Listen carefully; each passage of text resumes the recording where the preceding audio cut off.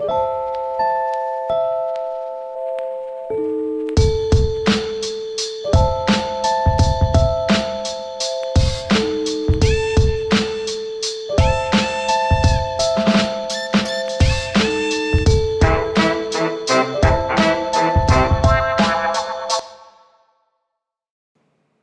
this is Donna Otto, and we are Modern Homemakers. Welcome, welcome, welcome.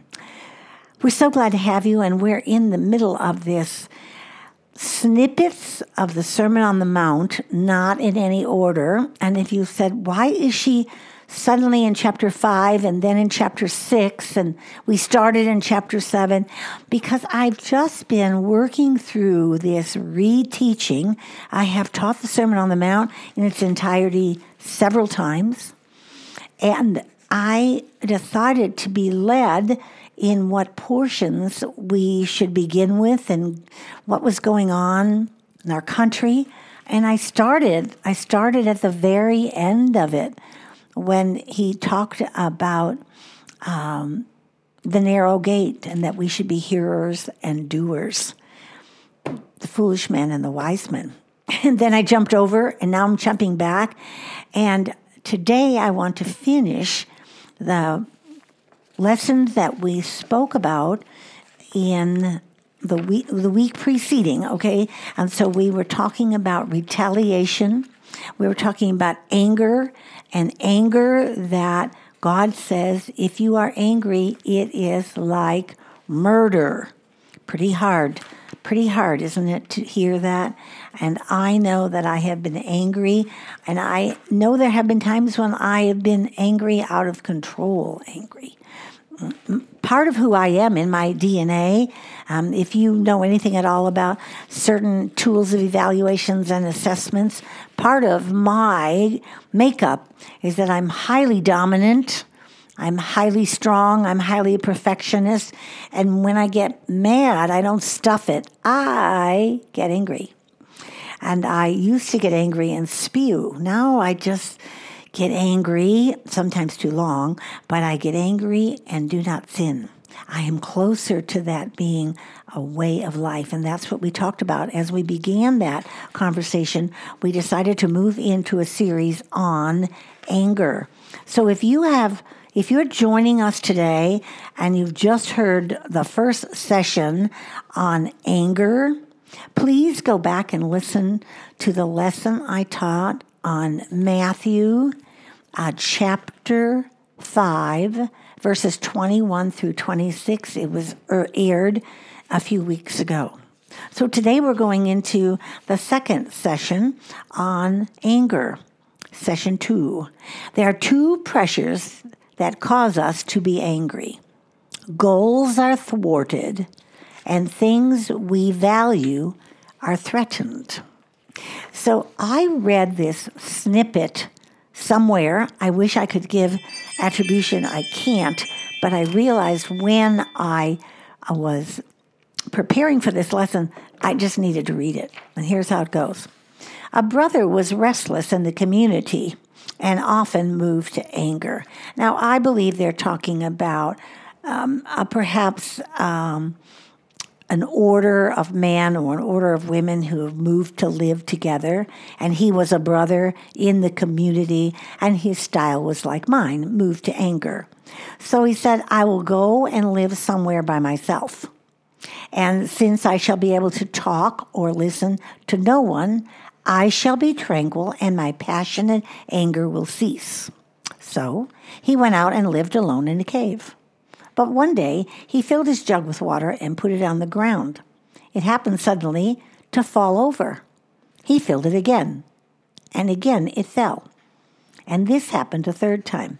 And in a rage, he snatched up the jug and broke it. Returning to his right mind, he knew that the demon of anger had mocked him, and he said, Here am I by myself. Anger has beaten me. I will return to the community. Wherever you live, you need effort and patience, and above all, God's help. And he rose up and he went back. And I resonate with that. I think if everybody and everything that thwarts my goals or threatens me would just go away and weave me my woe, then I would never be angry again. Ha ha. So you know what it looks like. You're finishing the laundry and the school calls and you've made dinner and your husband calls and the washer breaks down. Everything that happens. I see loved ones making opposite decisions, and I see all of us falling into a pattern that deals with anger and how we choose to do that. Today, I'm going to be reading from The Message, which was rewritten or translated by Eugene Peterson. Eugene Peterson has been gone now for a few years. I think this is the third year. And I so value his words. And this is from Ecclesiastes chapter 7, verse 9. Can you hear me tossing the pages here? Ecclesiastes chapter 7, verse 9. Do not be quick to anger, for anger lodges in the bosom of fools. Ouch. Do not be quick in your spirit to become angry, for anger lodges in the bosom of fools. The New Testament in James chapter 1, verses 19 and 20 repeats this. Know this, my beloved brothers, let every person be quick to hear, slow to speak, and slow to anger. For the anger of man does not produce the righteousness of God. Don't do it. You're accountable. Do something. Someone said to me, counting to 10 is not enough. And I said, count to 100. So don't be quick to your anger. These are the three principles in dealing with anger from a management side, okay? Don't be quick to anger. Secondly, don't be long to anger. Ephesians 4:26 says that we are to be angry and do not sin. So don't let the sun go down on your anger. And I remember as a young bride, someone had said, whatever you do, don't go to bed mad at your husband. I thought, that doesn't seem possible because you've all heard the three light story. And how is it that I go to bed then? You know, is it I'm not supposed to go to bed, or am I supposed to keep him awake until we resolve this? Not all anger is sin. But the believer needs to avoid consuming anger and holding on to anger, giving the enemy an opportunity for a stronghold. It's not that I got angry. I've been angry about a lot of things I should be angry about. And if you try to quench that rightness in you, people often say, oh, well, that's not angry. That's righteous anger. I'm sorry. No. That is anger. Maybe it is righteous because what you're angry about needs to be changed. But God tells us to be angry and sin not. He tells us we should make things right with a brother or sister. That if we think of this sin, we think of this insult, we should stop giving our offering and go to that individual and work it out. Come to terms quickly. God would take an entire section to address this subject, which we talked about a few days ago. The long simmer not dealt with results in anger and results in sin. Deal with what makes you angry. This is a little thing that, I'm just going to read it. So there's a blonde girl, and she does not make me angry. Goals and values have been discarded and thwarted. That makes me angry, and I have let it simmer.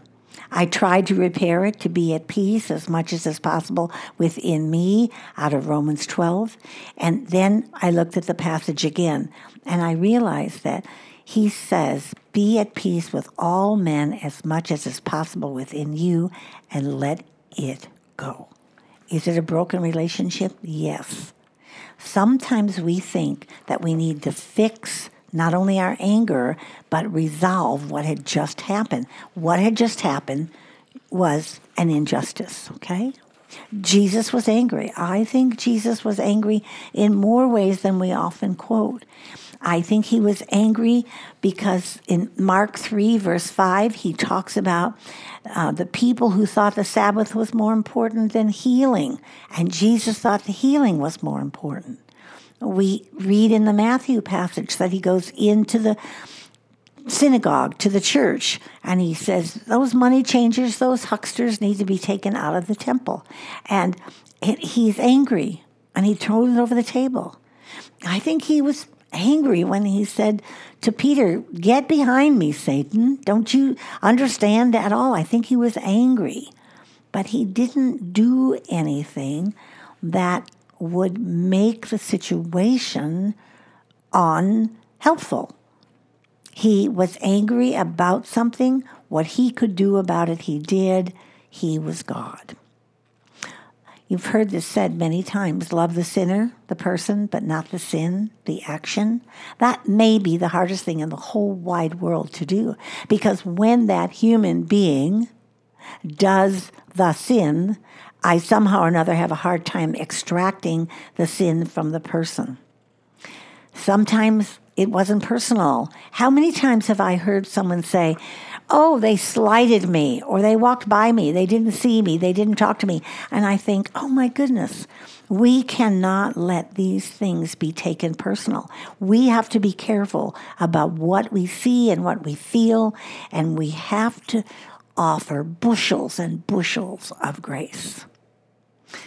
My feelings weren't hurt. He didn't intentionally do something if he walked by me and didn't see me. That's on me. So here's what we're called to do. Remember who God is.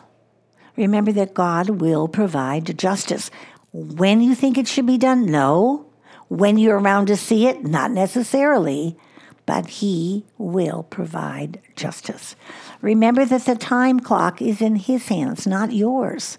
You cannot tell God, I want this fixed and I want this fixed now. I remember saying that to my husband.